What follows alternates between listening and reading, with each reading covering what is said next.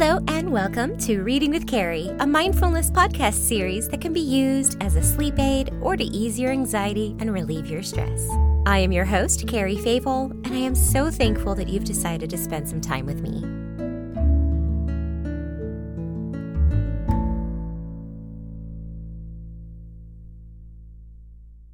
First, I wanted to give a little podcast update.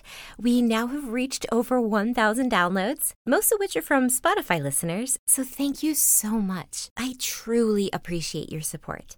If you have a moment, please rate this podcast so that it'll be easier for others to find.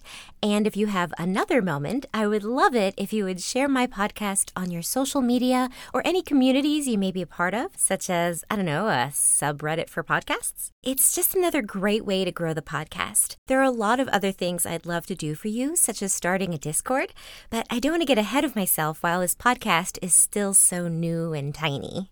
I also feel like now is a great time for another resource shout out. Again, I am in no way sponsored, but I just heard about Psychology Today, which is a website that contains useful articles, trending topics, and resources to find a good therapist. They cover a variety of subjects, so you'll definitely find something relevant to you. Visit psychologytoday.com/US for more information. Now, this podcast has focused on fairy tales quite a bit, so I wanted to broaden the series by bringing in some mythology. This is the story of Apollo and Daphne. Before we get started, as always, let's start with a mindfulness exercise. Today, let's do the heart activation breathing method. Close your eyes and just focus on breathing for a moment. Don't change the pace forcefully, just notate the process within. Try to gently encourage your breathing to slow a bit. Perhaps internally count to 4. Let your breath rest within your lungs for a beat. And then let the breath back out on a count of 4, resting with your lungs empty for just a beat as well. Now imagine your breath going into and out from the heart. Biologically, we know that it is our lungs that perform this function. But for the sake of this exercise of aligning your mind with your heart, visualize the oxygen entering your heart or your chest and exiting out from there as well. It might help you to put your hand over your heart as you breathe to direct your focus to your heart.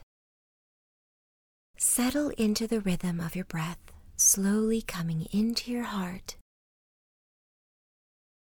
and gently leaving it. It's okay if your mind wanders. Just make note of it and bring yourself back to focusing on your breath. Inhale. Exhale. Inhale. Exhale. Great job. You've completed the exercise. As you know by now, I love to take a long, slow sigh to celebrate the realignment of my heart and mind, and I invite you to do so as well.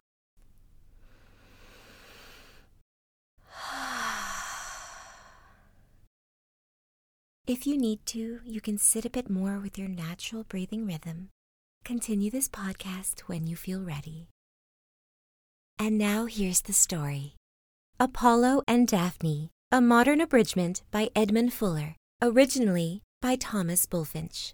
Daphne was Apollo's first love. It was not brought about by accident, but by the malice of Cupid. Apollo saw the boy playing with his bow and arrows, and being himself elated with his recent victory over Python, he said to him, "What have you to do with warlike weapons, saucy boy?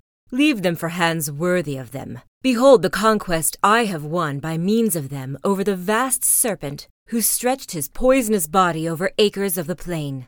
Be content with your torch, child, and kindle up your flames, as you call them, where you will, but presume not to meddle with my weapons." Venus's boy heard these words and rejoined, "Your arrows may strike all things else, Apollo, but mine shall strike you." So saying, he took his stand on a rock of Parnassus and drew from his quiver 2 arrows of different workmanship, one to excite love, the other to repel it. The former was of gold and sharp-pointed. the latter blunt and tipped with lead.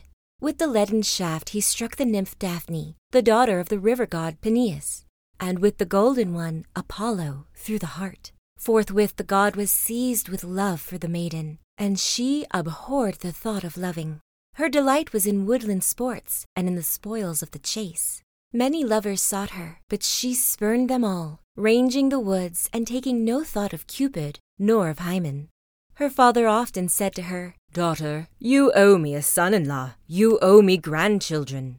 She, hating the thought of marriage as a crime, with her beautiful face tinged all over with blushes, threw her arms around her father's neck and said, "Dearest father, grant me this favor, that I may always remain unmarried, like Diana." He consented, but at the same time said, "Your own face will forbid it." Apollo loved her and longed to obtain her, and he who gives oracles to all the world was not wise enough to look into his own fortunes. He saw her hair flung loose over her shoulders and said, "If so charming in disorder, what would it be if arranged?" He saw her eyes bright as stars. He saw her lips, and was not satisfied with only seeing them. He admired her hands and arms, naked to the shoulder, and whatever was hidden from view, he imagined more beautiful still.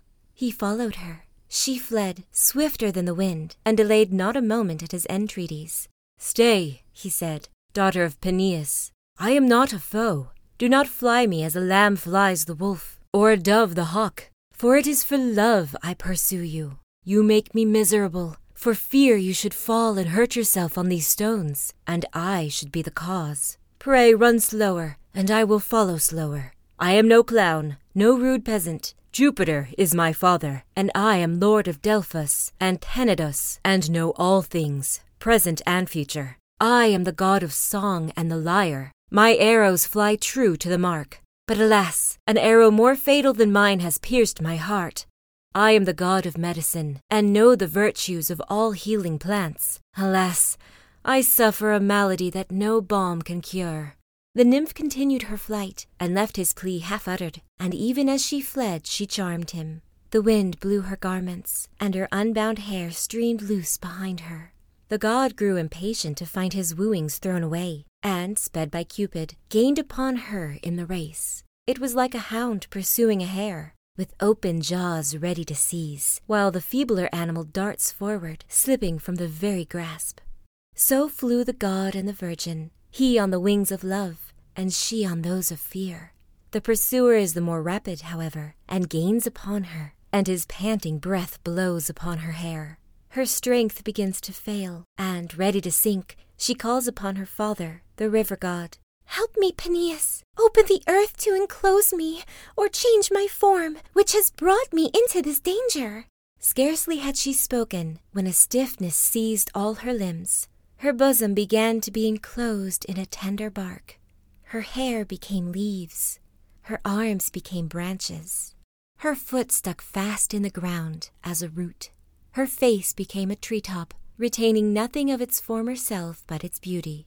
Apollo stood amazed. He touched the stem and felt the flesh tremble under the new bark. He embraced the branches and lavished kisses on the wood. The branches shrank from his lips. "Since you cannot be my wife," said he, "you shall assuredly be my tree. I will wear you for my crown. I will decorate with you my harp and my quiver. And when the great Roman conquerors lead up the triumphal pomp to the Capitol, you shall be woven into wreaths for their brows. And, as eternal youth is mine, you also shall be always green, and your leaf know no decay."